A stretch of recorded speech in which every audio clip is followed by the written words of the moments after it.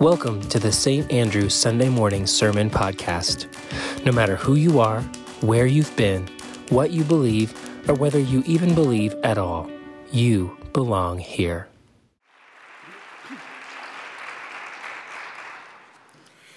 We have two readings today, one from the Psalms and one from the Gospel of John. The psalm reading today is unique in many ways. It is a hymn psalm, the longest psalm, and an acrostic poem in which each set of 8 verses begins with a letter of the Hebrew alphabet. It is known as the Psalms of the Law, and the theme of the verses is the prayer of the one who delights in and lives by the Torah, the sacred law. Within the framework of the fourth Gospel's theology, our reading today from John underscores the writer's emphasis on the incarnation, and Jesus being the full and complete revelation of God. The close connection between Jesus and the Spirit is made clear in the gospel. And John offers a particular understanding of the Spirit as continuing the ongoing presence and revelation of Jesus within the Christian community. Hear now from Psalm 19. How sweet are your words to my taste, sweeter than honey to my mouth. Through your precepts I get understanding. Therefore I hate every false way. Your word is a lamp to my feet and a light to my path. And from John 16, hear these words. I still have many things to say to you, but you cannot bear them now.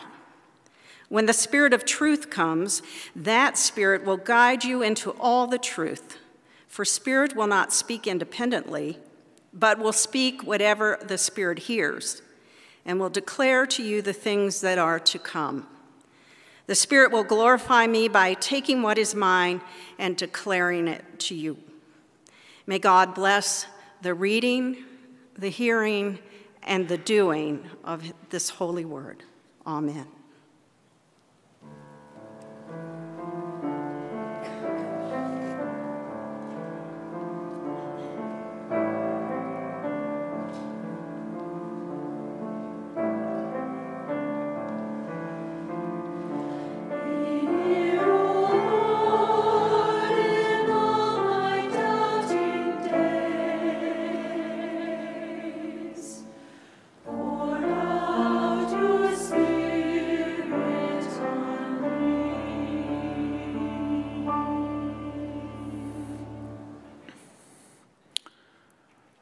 Why the Bible? What even is the Bible?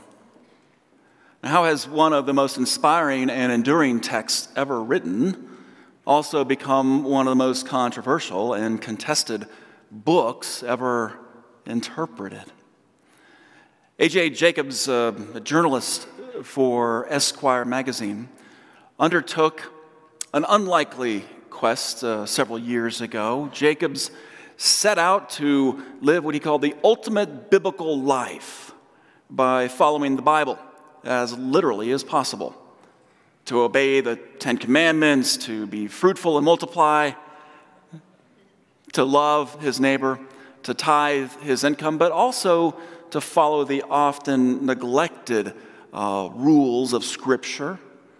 He wanted to obey the entire Bible without picking and choosing. And he did this for an entire year. It got really complicated really quickly. Since the ancient Levitical law prohibits wearing clothes of mixed fibers, Jacobs had to give away most of his wardrobe. And because the Bible prohibits men from trimming their beards, he grew out his until it was alarmingly shaggy and frightening to small children. He carried pebbles in his pockets so he could stone people who were working on the Sabbath. And he tried to give money away to widows in public places. He said he struggled especially with the commandment not to lie. He says, "Man, do I lie a lot, He said, I knew I lied a lot, but when I started to keep track, the quantity was alarming. He said he gave a fake email address to a magazine to avoid getting swamped by junk email. He told a friend of his that writes children's books, he said that his 2-year-old son loved that book, even though they never once even cracked it open. And he said he frequently lied to his son. He would say, just one more bite, and his son would take one more bite, and then he'd say, just one more bite. For Jacobs, the year of living biblically explored the complicated topic of biblical interpretation, in particular, especially literalism, which raises a great question for you. How do you read the Bible? You. According to a recent poll, 20% of Americans believe the Bible should be taken literally. 29% believe the Bible is a collection of fables and history and moral precepts recorded by humans. 49% believe the Bible is inspired by God, but not to be taken literally.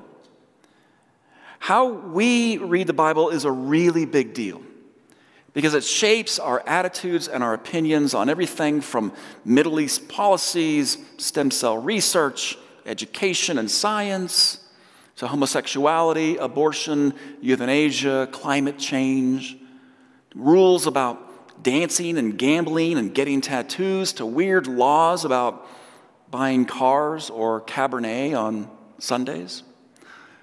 All of which is really odd, isn't it? Because the Bible actually says nothing definitive about any of those particular issues. Why the Bible? It's our question today as we continue our Why Christian series, because I'm pretty sure that Christians have a problem with the Bible. We don't all agree on what it is, or where it comes from, or how to read it, or how to understand its truth, or how to stand under its timeless wisdom. Maybe our Bible problem is why Christians have this checkered past when it comes to interpreting and practicing it.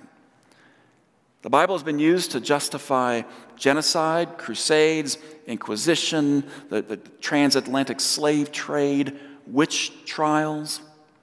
It's been used to condemn entire groups of people, to dispute science, to deny the history of the universe, and to support political agendas of leaders both here and around the world. Why do so many people today have a serious problem with Christianity? I think it's because so many Christians have a serious problem with the Bible. 81% of Americans, as we've seen throughout this series, 81% of Americans report a belief in God. That's down from 87% just 5 years ago. But only about half of all Americans believe in, quote, the God of the Bible. And less than 2/3 of American young adults believe in the God of the Bible. The Bible is quickly falling out of favor for a growing number of people. So what is the Bible? The two most common answers for Christians to that question generally fall into two distinct views: the inspired Word of God and the inerrant Word of God. And the distinction between the two is mostly found in the literal meaning of the words themselves. Inspired, that literally means spirit or God breathed, God breathed. So to say the Bible is the inspired Word of God is to acknowledge that the Bible didn't actually fall from heaven in a one-volume package of 66 books with the title, The Holy Bible, embossed in gold on the cover. This may be news for some, but this is a really important detail. Each book of the Bible was written by real humans, each in their own unique historical, geopolitical contexts. And each author was trying deeply and faithfully to listen to God.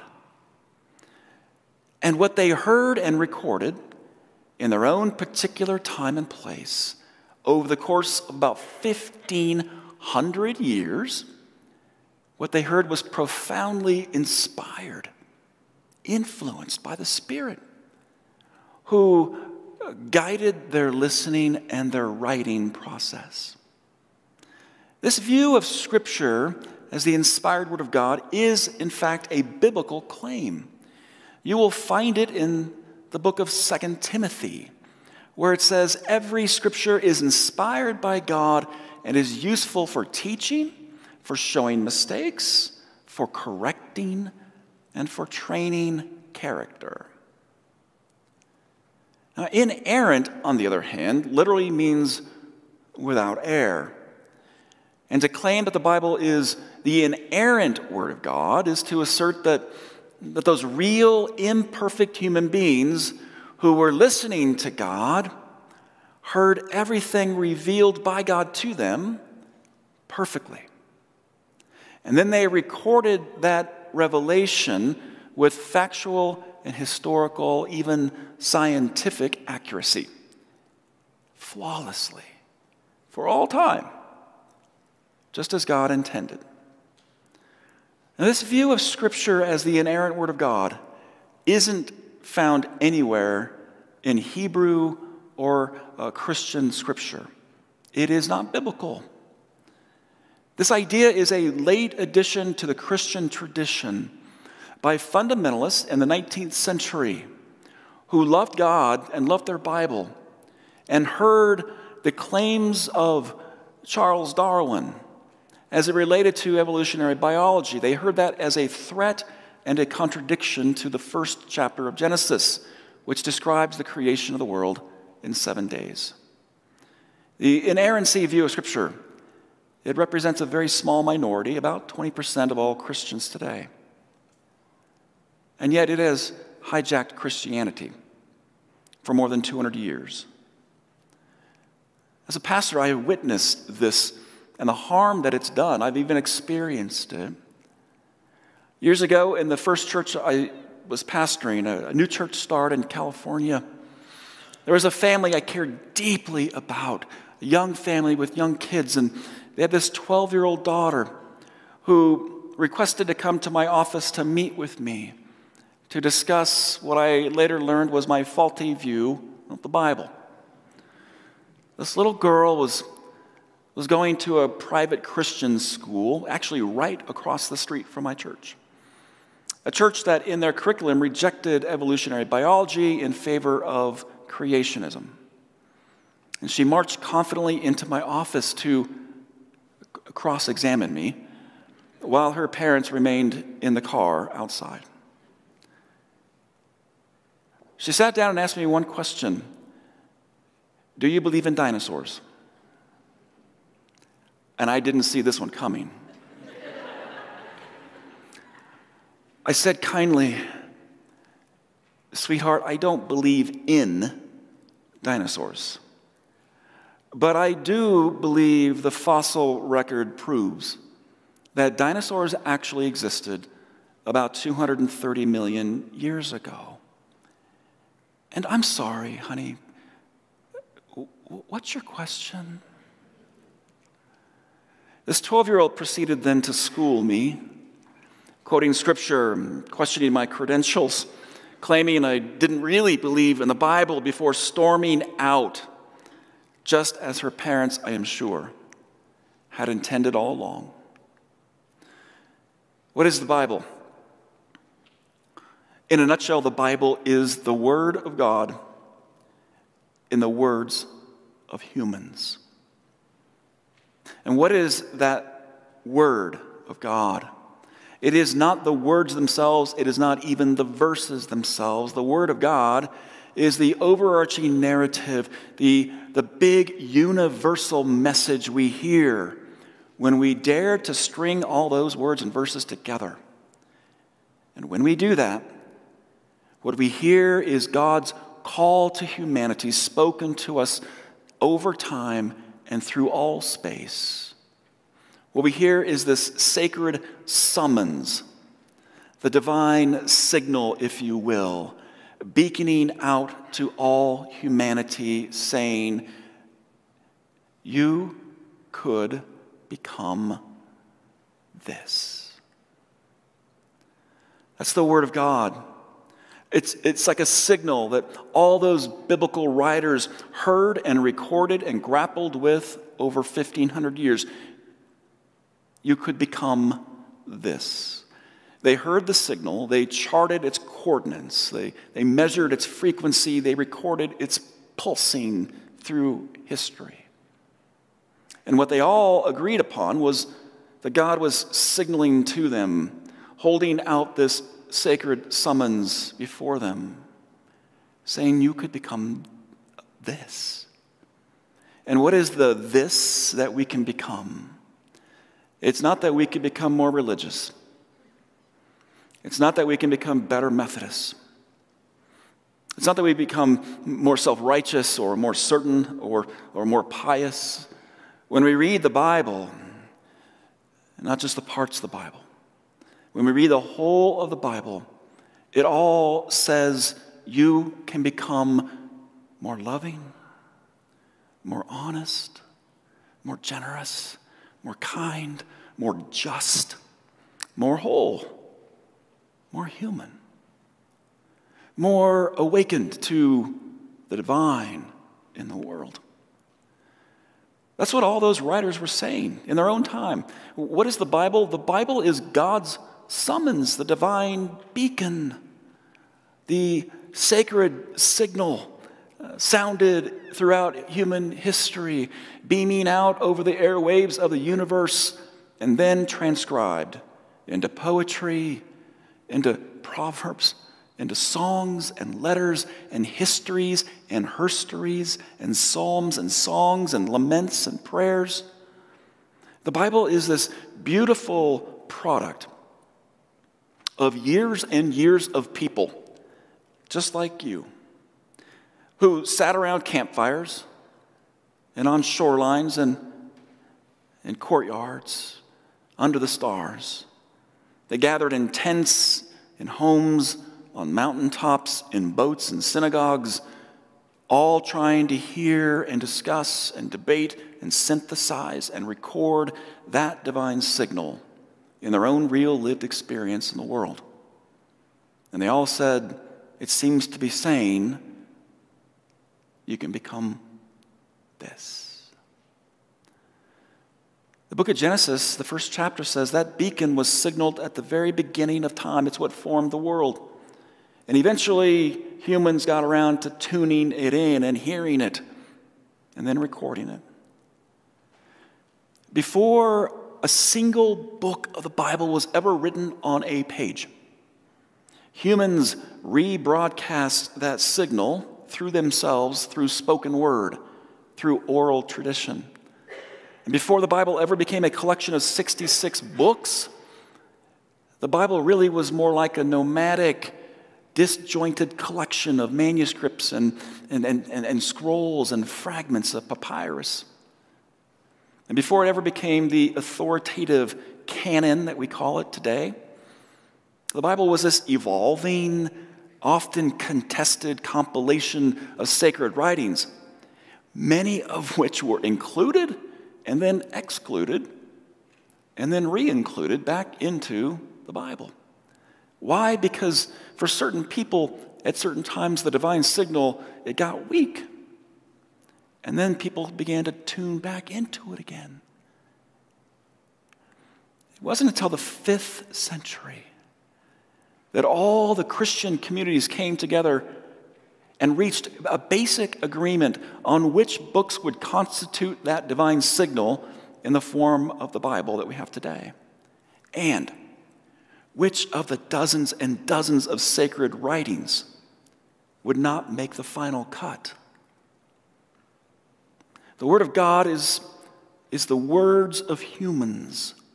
It is the beacon, the divine signal that still draws you and me toward the source, calling to each of us, saying, you can become this. Which means the question for us is not really what is the Bible for us. As in, is it infallible? Is it perfect? Is it factual, inerrant? The real question for us is, what is the Bible doing in us? When we read it and grapple with it and debate it and are challenged by it, are we becoming the people that it's calling us to be? And that's the question Jesus asked himself when he read Scripture. Jesus was not a biblical literalist. He knew the Torah and the prophets, which at the time constituted for all Jews the Bible. And he loved his Bible. But his question was never, am I fulfilling the Bible? His question was, is the Bible being fulfilled through me? For Jesus, the divine beacon was so overwhelmingly strong that he could hear the call of the commandments. He could hear the ancient prophets calling into justice. And it was all saying, Jesus, you can become this. And one day, Jesus said yes to it. He couldn't resist it any longer. And there's a story in the Gospel of Luke in which Jesus responds to that call and goes to church.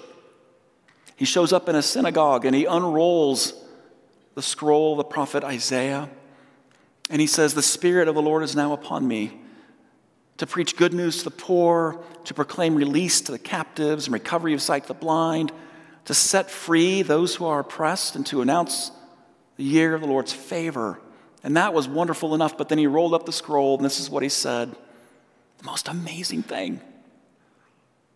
Today, this scripture is being fulfilled in me. Whenever you and I open the Bible, the question should always be, how is this scripture being fulfilled in my life? And to answer that question, we have to see the Bible not as some inerrant word of God revealed long ago and in the past and fixed for all time. We have to see it as that divine signal unfolding and ongoing and unending, calling each of us, saying to us, you can become this. Christians today, we read the Bible often like we read the U.S. Constitution. Let me explain. Some people who read the Bible and the Constitution fall into what we would call textualists.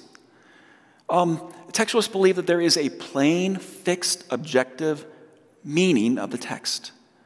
And they read the text according to what we would say is the letter of the law.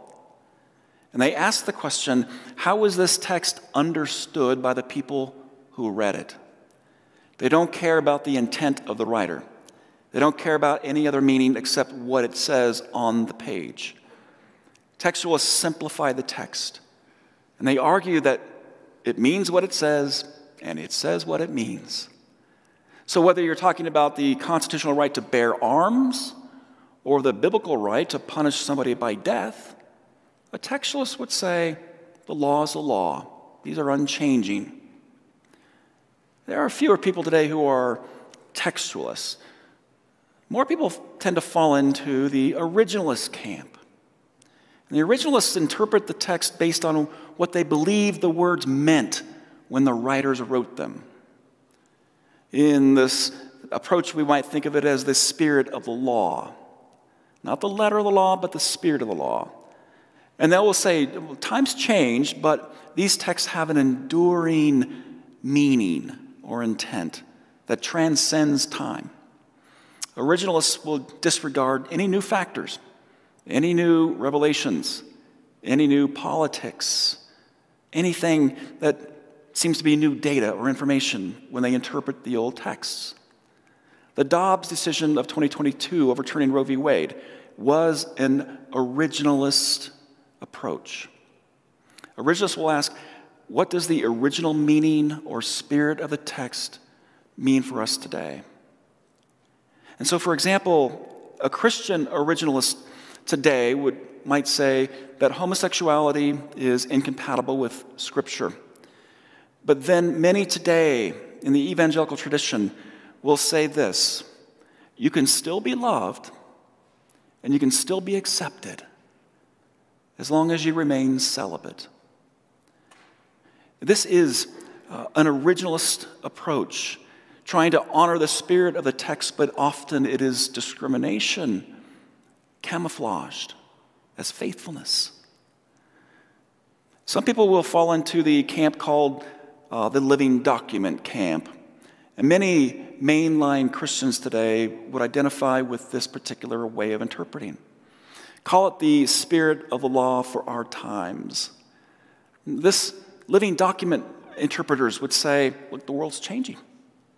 We have new data, new information, science. God's still speaking. We have new insights. We have to take all this into consideration. And so they'll ask, how do we adapt the spirit of the text to apply to our changing world? And so people in this camp might be gladly affirm an American's right to bear arms. But they might say, maybe those with mental illness shouldn't have guns. Or maybe that right doesn't apply to semi-automatic weapons that can annihilate large groups of people in mere seconds. Or Christians in this camp might point to psychology or biology or sociology. And they would say, you know, we have some pretty good reasons now to look at the scripture and to say, you know, we have new ways of thinking of human sexuality or gender identity or cultural norms. How do you read the Bible? Is it the letter of the law approach, the spirit of the law, or the spirit of the law for our times? Can I tell you that Jesus gave us a fourth way, and it's a much better way. I like to think of it as the spirit of love. Jesus interpreted all of Scripture through the lens of the teachings of the Bible on love. This is always how Jesus read his Bible. In every teaching on Hebrew law, he taught that love must always transcend the law. Love for neighbor, love for the enemy, love for the stranger, love for yourself, love for God. In his most radical teaching in the Sermon on the Mount, Jesus does some serious jujitsu when it comes to interpretation. There's this recurring little message he sends. You have heard that it was said long ago, but I say to you now. And he does this on multiple occasions. You have heard that it was said to the ancients, do not commit murder, but I say to you now. If you are so much as angry with a brother or sister, you too are liable to judgment. You have heard that it was said, an eye for an eye and a tooth for a tooth, but I say to you now, don't strike back against your enemies. You have heard that it was said about divorce, about adultery, about making false oaths, but I say to you now.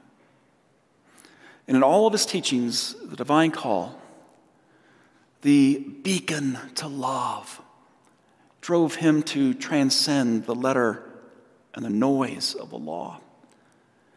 In his teaching, the divine signal calls through the noise of literalism, of textualism, to become more generous, more loving, more human, more just, more awakened to the divine. Over and over again, transcending and reinterpreting Scripture through the lens of love.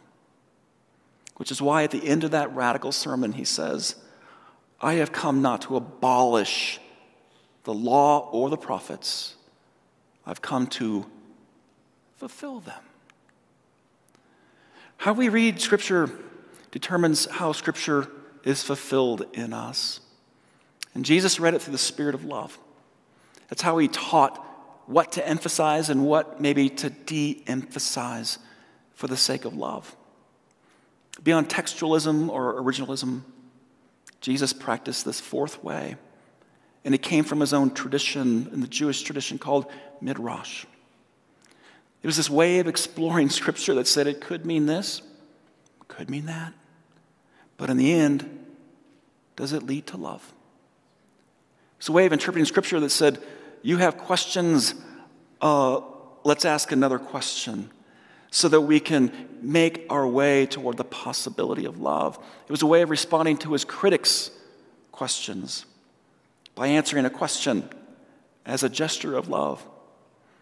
But mostly it was just a way for Jesus to allow the beacon signal to bounce off the walls of his soul until his soul was stretched and expanded by love. Until the "you could become this" became in him that. Why the Bible? You heard Rev Barb moments ago read from Psalm. Thy word is a lamp unto my feet and a light unto my path. But why is the word for so many Christians a laser pointer, shining in the eyes of others? You heard Rev Barb read moments ago, Jesus telling his disciples, I got a lot more to say to you, but you can't handle it now. There's more to be revealed, so I'm going to send the Spirit to do that work because God is still speaking. But too many Christians today close the book. And they close their hearts. And they close their ears. And they close their souls to the signal, the beacon, calling to them. You could become this. Why the Bible? The answer, I think, is simple.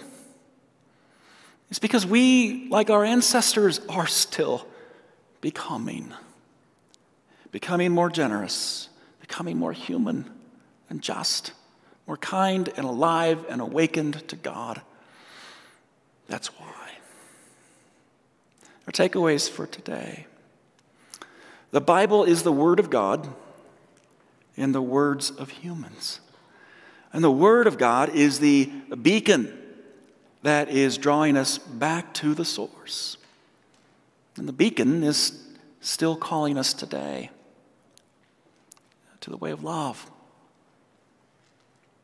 Amen.